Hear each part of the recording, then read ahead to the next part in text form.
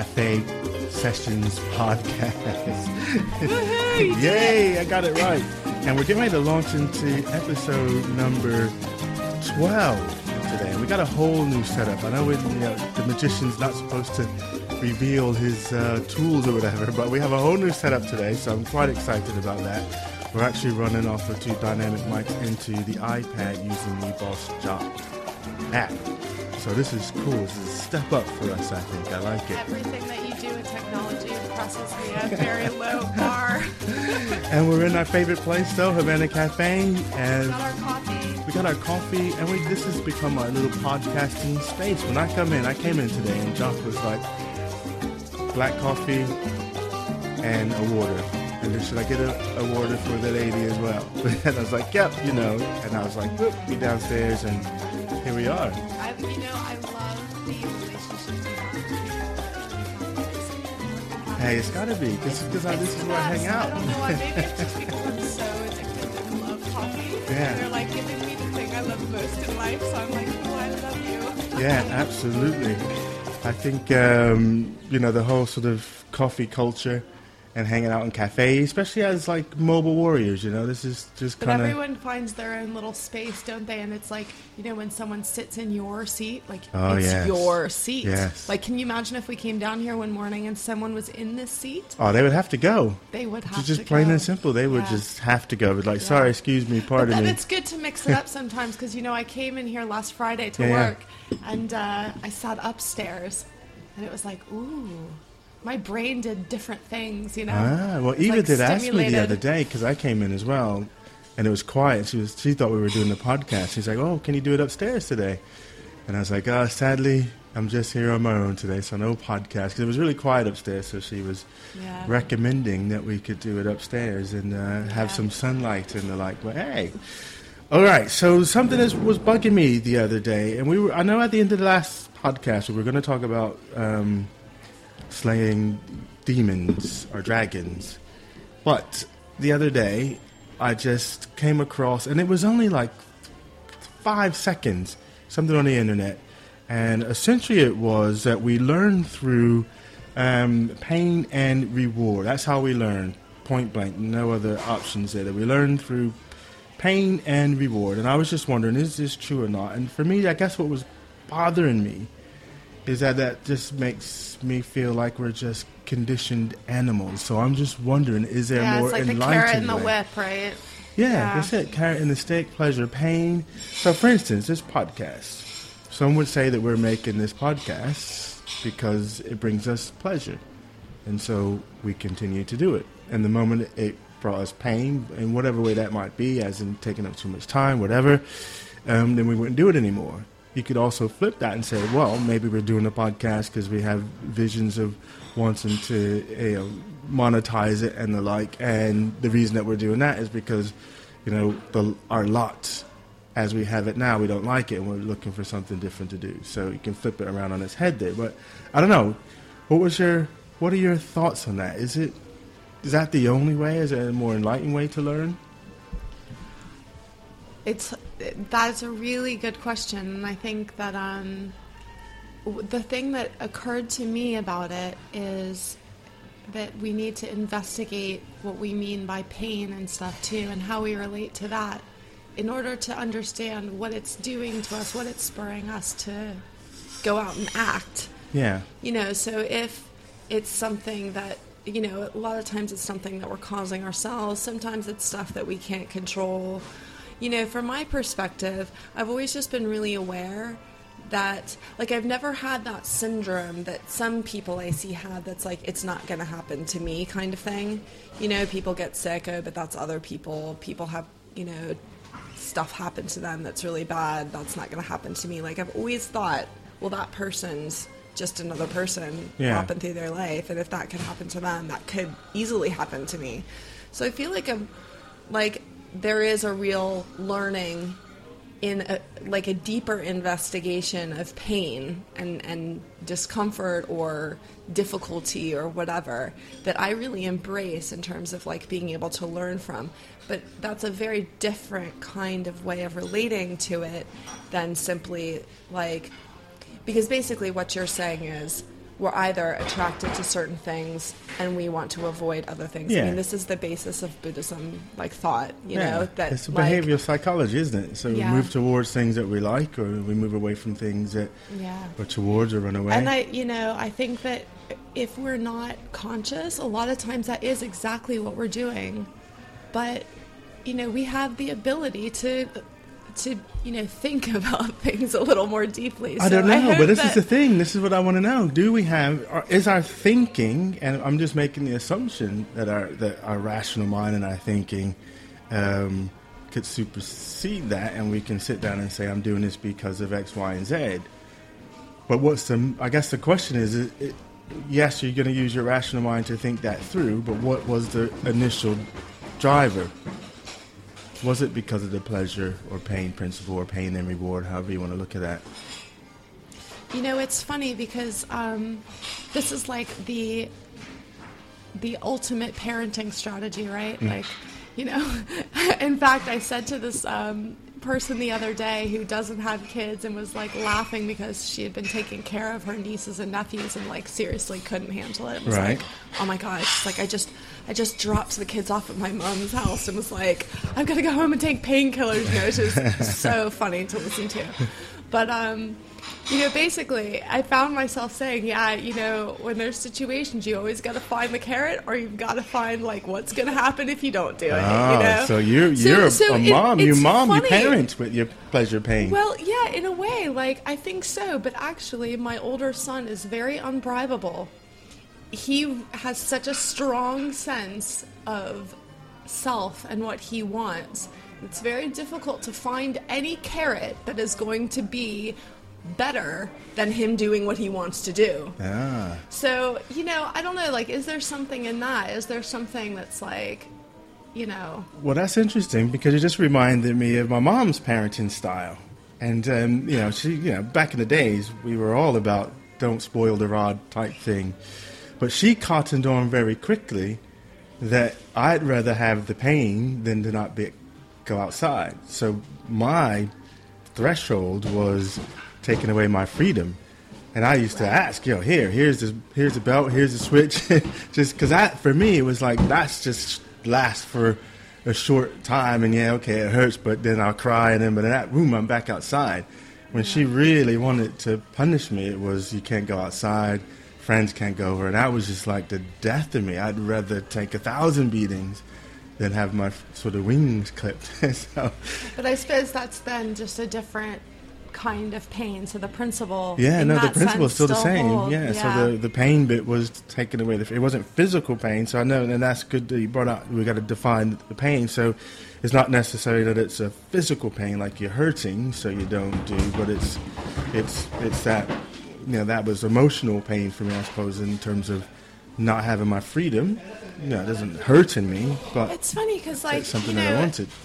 In a way, we're always taught that we need to have some kind of resilience to pain and discomfort or things not going our way in order to achieve our goals, right? That, like, you know, okay, you want this, like, shiny thing up in the future, whatever it is, whether that's to, like, for, you know, say that's for me to become a writer who can, you know, support myself with my writing, and I get to do that full time, all the time, great. Or, you know, whatever people's, like, personal dreams are. And you know, you're told, like, okay, it's not going to be an easy path. It's a long road. You've got to, like, put up with, you know, a lot of rocks along the way and whatever the metaphor is. But, you know, if you do that, you'll get there.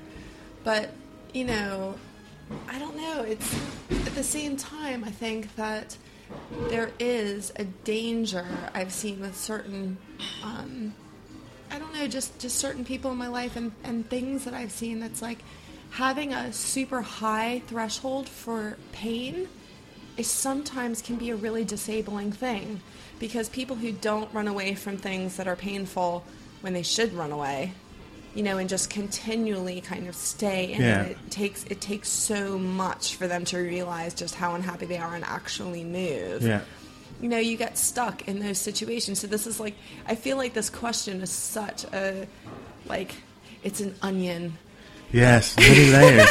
But the situation you're describing there reminded me of something that I heard in one of Tony Robinson's seminar, because he's a big proponent of this pain or pleasure. You have to have massive pleasure, massive pain. So in an instance of someone stuck, he says no matter how much logic you apply, how much reason you apply, they're only are going to make a move to make a change when the pain becomes too great for them to endure. Yeah, and everyone's got their own threshold for all different kinds of pain, because some people can take physical pain but not emotional pain, or vice versa.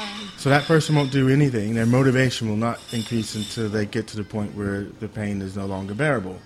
And then they'll actually act. So, one of the things he's saying is that, change, when you hit this change can happen in an instant, and it's from that kind of space, as in the moment. And if you think back through some of the things that you've decided that you wanted to do, and then the other things that you've been wishing to do but you haven't done, but at the point where you get to, even if the pain is the pain of not having that thing, gets to the point where you can no longer take it, then you don't need any gurus or nothing, because you'll just do it because you no longer can tolerate it anymore. So your motivation becomes very, very high. Do you think that everyone's motivated by avoiding pain and going towards pleasure in the same way, or do you think some people are more motivated by pain and avoiding pain than they are necessarily pursuing pleasure, or do you think other people are more motivated by pursuing the good stuff than worrying about avoiding the bad stuff? Do you see what I mean? Yeah, no, I do, and I think. And this is a onion thing. I think there's probably different layers, because you're classified. How did we get to be such Shrek fans? I don't know. I love it. Because you would classify those type of people as their motivations away from and towards. And a person, I'm going to do something, not because I want to achieve this thing, but I want to avoid that thing. But that's just how they motivate themselves to do whatever it is that they're doing. Yeah, it's like a pinball. You're just like, you don't have a I'm going to do this You're just thing. Bouncing off of the stuff you don't want to be. It's not necessarily even that. It's like, you know what? I want to lose weight, for instance, if that's the thing that you want to do. And it's not because I want to lose weight because I want to be healthy. I want to lose weight because it makes me feel bad. It makes me feel bad or something along those lines. So your motivation for doing whatever you can do could be towards, or it can be away from. And I think everyone has an intrinsic motivation. Neither one is worse than the other, but it's just recognizing it. I think in that instance, that's just recognizing what's the thing that motivates you to do something. I think the pleasure, pain, rewards is the next level down, as in your ultimate motivation for doing something, like getting out of bed in the morning and actually maybe living. So, Buddhists would say that the constant drivers in our lives to get things that we want and that are pleasurable, and to avoid things that are painful, are the two massive drivers in life that are based on our kind of misconception. So this is leading to believe that maybe this is a true statement, then, is it? Well, so in a way, we're so driven by that, it's hard to conceive of another option. Yeah. Like, what do you mean if I don't go towards the things I like? Like, why would I not do that? But they really hold up this principle of equanimity that, that you can be the stable kind of, I don't know, tree or whatever in the winds, basically. And I do think that there's a lot of benefit to thinking about this, because if you just take, for instance, a kind of self-confidence or self-knowledge or, whatever, we don't, an ego and, these kind of things. Yeah. If we stand with the principle of equanimity, then we don't, all the people that criticize us, or the trolls on the internet, or just people who are making comments about us in a negative way, you don't take that on, because that has really nothing to do with you. That's about them and whatever their deal is. you are still who you are. But that also means that you can't take all the praise and make it seem like that's about you either, because that's also just external things Right. that are being, put on you and told to you that it means something about you, which it doesn't. So I think there's kind of a core that I can really relate to already. I mean, there's a lot of wisdom and depth in these things, and it's hard to kind of brush up against. Because there's this attachment thing. So if you attach to the sort of outcome, as in people giving you praise or people, and so you're doing it for that, as opposed to focusing on the internal process. The outcome is out of your hands. Yeah. And on so, do we come out of the womb? This organism, human. They're called babies. Oh, they're called babies. Babies. So this baby comes out. Yeah.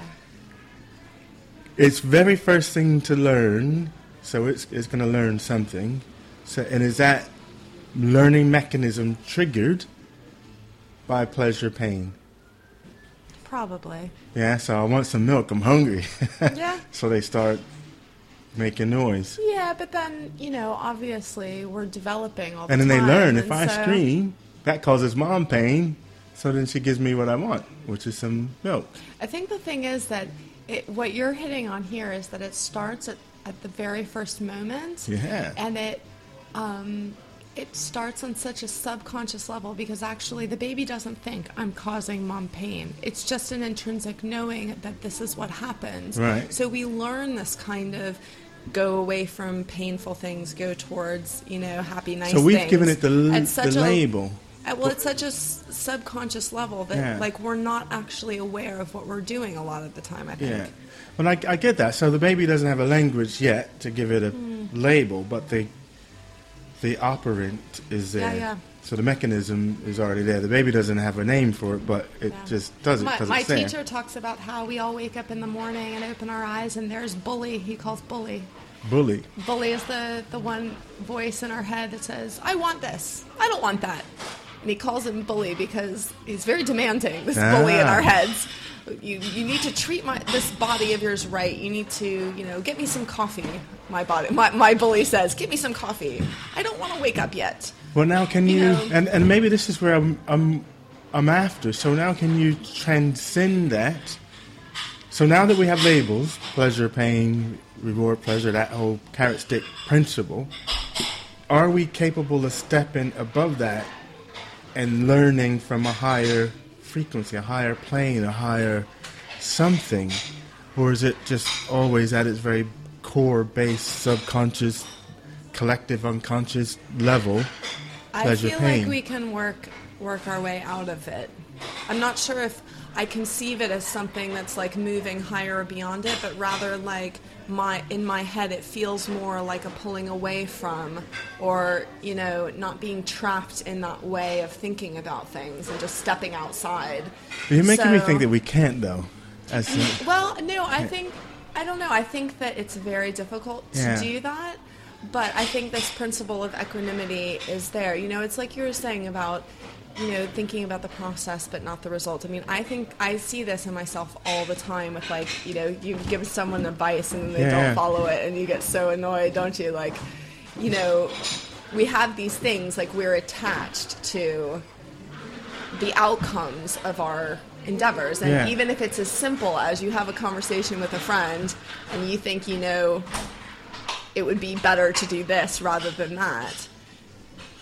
I feel like just in the past year, it's really finally, it's taken a while, but finally occurred to me that you really have to be aware, even when you're giving that advice, that you cannot care about the outcome. Because if you care what that person does, not in terms of that you want their well-being and you want what's best for them, but that you care that they implement what you are suggesting, then you have to not say it, or I have to not say it. So it's always a little test with me. And I think all of these things are little principles of equanimity that we can start to, think about. But the other thing we can do, in my mind, is to change our relationship to pain or our understanding of discomfort and, whatever, because This famous Buddhist teacher from like 13th century, his name is Shantideva, and he famously said that there's nothing that doesn't become easier with familiarity. Yeah. And that includes adversity, that includes pain. Yeah. So let me train through pain.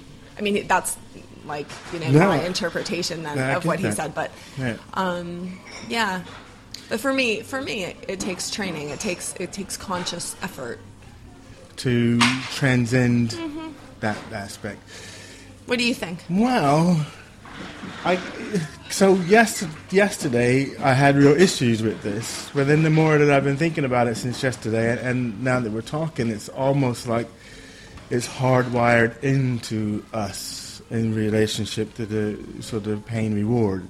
Now we can dress it up and put stuff above it. We can have a rational conversation about which direction that I want to go or that way, but on the very, very core level, it's just hardwired into us. And you were relating about the advice bit. One of the things, like when I'm doing the coaching aspect, like I won't coach anyone until they are at the divide, where they're at the cusp, and the pleasure of not doing anything, the pain of not doing anything, not doing anything has reached a point where they're now ready to make a change. Because before then, they might get... Because sometimes you hold on to things because it still serves you, and it's doing something for you. Whatever that is, who knows what it might be. It could be anything. So you know that you want to make a change, but actually the knock-on effect that you get from the not change is still serving you somehow, and you'll only make a change. Do you feel like in your experience coaching people that people are more driven to change because of pain, or are they more driven to change because of what they want? Or is it kind of equal? I think it's probably... It seems to be from the pain aspect. As in, I'm tired of being in this way. Now I want to be a different way. Although you do have people who are like goal-oriented, high achiever types, and they seek sort of coaching just because they want to have that other view, someone that can help, that can see their blind spot. So they're coming from it from that point of view, as in their change is self-motivated. Another pair of eyes, another brain to bounce things off of, so they can get to where they want to go sort of quicker. But lots of times, and maybe probably thinking back on things now, a lot of it comes from a need to want to change. I find that people are dissatisfied with their state and they want to do something different. Now, I mentioned to you a book that... you know what's so weird and not weird is that who's the author of that book? The author is Ryan Holiday. I literally had just listened to a podcast of him being interviewed on The Art of Charm. All right, awesome. It was so funny. So then I kind of was looking at that book that you sent me through the link, and I was like, this guy's really familiar. Oh yeah, this is the same guy. It is always like that, isn't it? Someone says something to you, and then like literally everywhere you see it. Yeah. Yes. Yeah. But so obviously the universe is telling me not to read this book. Not to, or to read it. It's telling you to read it. Yes, no, to read it. Yeah. It just appeared to me. I didn't even know. I didn't have no reason to even. The obstacle is the way. Yeah, the obstacle is the way. Yeah. The ancient art of turning adversity to advantage in Ryan Holiday. Now, I'm quite familiar with Stoic philosophy, and this is what this really is all about. And because in their view is that you should, if you want to be the best version of yourself, then you want to seek out adversity because it forces you to become a better person. And so what here he's saying with the obstacle is the way is where the obstacle is, that is the way. That's where you go. Where the resistance is, whether it be emotional, whether it be physical, that's the direction that you want to go for. So instead of doing nothing or running away, you go towards it, and then using courage, patience, compassion, creativity, you figure out a way through. I think this is exactly what I mean about kind of changing our relationship to things that we find uncomfortable, is that, we have this immediate tendency to run away, and instead the path to changing that is to just become curious, to think like, okay, this feels really crap, I don't want this to happen. Now let's pause for a minute. Yeah. Sometimes it's the adversity stuff that makes you pause, that makes you stop just, running like you are running down the trail. It's because we want to be comfortable, don't we? Yeah. So you want to be in our comfort zone. But then it makes us kind of question stuff about ourselves that we might, if in a comfortable situation, not really have to face, but which is good to face about, why are we finding this difficult? Yeah. Well, that's just it, though, isn't it? Is that you can see it, but you don't want to face it, and that might be for a number of reasons. Just the fear of what the outcome might be, the fear of what you might find out about yourself. Any number of reasons, isn't it? Yeah, but this is our training, This that's just it. Yeah, I think that's training. What that's about. That's so the gig. He's very right in that it's like ancient kind of art because. But it got me fired up. Yeah, cool. I'm ready to go make these bars turn all red. Nice. But because it did, it just made me think. You know what? All this stuff we do try and be comfortable. So all right, well I won't do that. So because then I can just remain in my comfort zone and it's comfortable, even though I don't like. And I would like to have that, and I would like to have that. Just comfortable here, I know that. But to actually, the idea of saying, you know what, whoosh, there's where the obstacle I'm going, that is my way, and that's what I'm going to focus on overcoming that thing, to actually deliberately go out of your way to seek adversity. It's just, for me, that's just a mind-blowing concept. See, I don't know if I completely agree with that, because I think that for me, it's not about seeking adversity, because adversity just is there in life. It's inherent. Yeah. You don't have to seek it. It's not already there. Yeah, it's not like, oh, I'm doing this thing, like I'm writing my stories and I'm really loving it, but I'm going to go try and be an, Olympic swimmer because that's what I find hard. Like, it doesn't mean that. But it means, what I'm, what the things that you find hard, like you're saying, the urge to be comfortable all of the time, you really have to question and say, Yeah. So if I use a writerly example, I'm thinking of, is it Preston? He wrote The Art of Work. Pressfield, that's it. Pressfield. Art of Work. And it relates a story, because he was a writer, it just relates a story. Well, there's a couple of people I've heard this similar sort of aspect. And it's because a lot of us, we write, but we do it as a part-time, we do it as a supplement, or we do lots of things other than doing it sort of directly.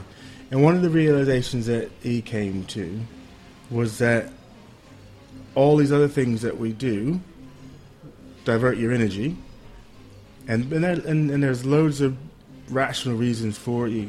Bills to pay, family to take care of, all that sort of stuff, but they do divert. Versus saying, you know what, actually this is the thing that I'm going to do, and I'm going to endure the discomfort so that I can have my full self, my full energy to take this thing on, and I'm going to figure out the how to do it and not be diverted by these different things that are calling at my attention, even though I know the massive impact that those things are going to have. If I really want to achieve this thing, this is the way that I have to go. And then through that, you're forced to come up with a creative way of doing something. There's another guy that's closer to home. His name escapes me at present, but he's an advocate of the same aspect. Go pro basically is what he's saying. And pro, there is no other thing. That is your thing. And yes, it's going to have a knock-on effect. But I guess it's that. I think it is. I think that's, if we look at the things that we find difficult, adversity, challenges, as actually moments to pause and learn and change and open up to that, then I think things can really be different. Our lives can feel really different rather than constantly always, resisting. There's this great story of this in the Buddhist tradition about a monk who was very, very wise, and he was living in a, cave, as they all do. Oh, that's what I want. I want me a cave, man. Maybe not after the story. Okay. Basically, he's in the cave, and everybody says, oh, he's so wise, and he's so patient, and he's so la la la. So one day this guy goes up, and he shouts at him like, hey, you asshole, or something, something in whatever. Yeah. And You're gonna make the me have guy to put an comes E out. on The our guy comes iTunes out, thing. and basically is like, the monk starts shouting at him back, and the guy's like, "Oh, I thought you were practicing patience." And so the moral of the story and why it's taught is that you can't actually learn patience living by yourself in a cave. Yeah, no, I get it. And so it takes these moments. So in the Buddhist tradition, it's always the troubling people in our lives that we're taught to embrace as our greatest teachers, because it's actually why is that causing a rise within us? What actually bothers us about that person, and that's what can make us change and grow. Yeah, I like it. It's just tackling those difficult areas, and your adversary that helps you grow is those difficult spaces for you. And that's what I've taken away. And I've only read the first few chapters of it, but I'm all fired up now. In fact, I have no idea I'm going to put that as my tattoo either on that arm or that arm. I'm that fired up about it. I've been wanting another Adversity is the path. Well, yes, the yes. Yeah. He has it tattooed on his arm as well, apparently. Oh, does he? Yeah. Who does? Oh, this guy, does he? Yeah, well, see, Ryan that's it. So what stands in the way becomes the way. That's what I want my tattoo to be. Yes, I like it. That's just my whole new philosophy of life. Hey, it's about time to say goodbye, isn't it? Sounds good. That sounds like a good place. That has to be the worst, roughest segue to the end ever. Hey, that's quite barbaric, isn't it? Hey, we're done. Well, you can keep Time us to go. updated on your tattoo and how it works for you as you go through life. Then suddenly you raise your arm. Oh yeah. Well, that's what I want. Adversity is the way. That's right. what I want. That's it. The way that what stands in my way is the way. I'm going right at it. So, in fact, it's opened my mind to a number of different things that I've been trying to do, and now I'm thinking in a whole other light with these things and coming up with all sorts of ideas. So it's working already. Awesome. So I'm happy about that. Cool. So what do we want to say in parting to the listeners? I think it's thanking everybody for listening and supporting. I've been getting some feedback from various different people, which is nice. And we'd also, if you do like it, leave some comments on the Facebook page, on the Audio Boom, if that's where you're listening from. I know there's a lot of people who are listening from that aspect, and also to share it along, because we'd like to grow it and get it out there, and we'd like to hear more thoughts and ideas from you guys. It's all about community. It's all about that community. I like it. Community. Until next time.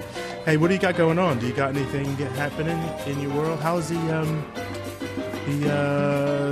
novella? The Oracle's Tales. Yeah, it's good. I was putting in the final edits this morning, so I'm really pleased with it, actually. Is there anywhere that people can be able to see this? Quite yet, Right. But within the next couple of weeks it'll be out, and it's going to be a preview, actually. All right. So, on your just let website. it run around. Oh, I like it. Good stuff. And there's a question that I read in Oracle's Tales. I think it was Oracle's Tales I was reading that I wanted to have as a subject for here. Yes. Excellent. All right. Until next time, folks. Peace out.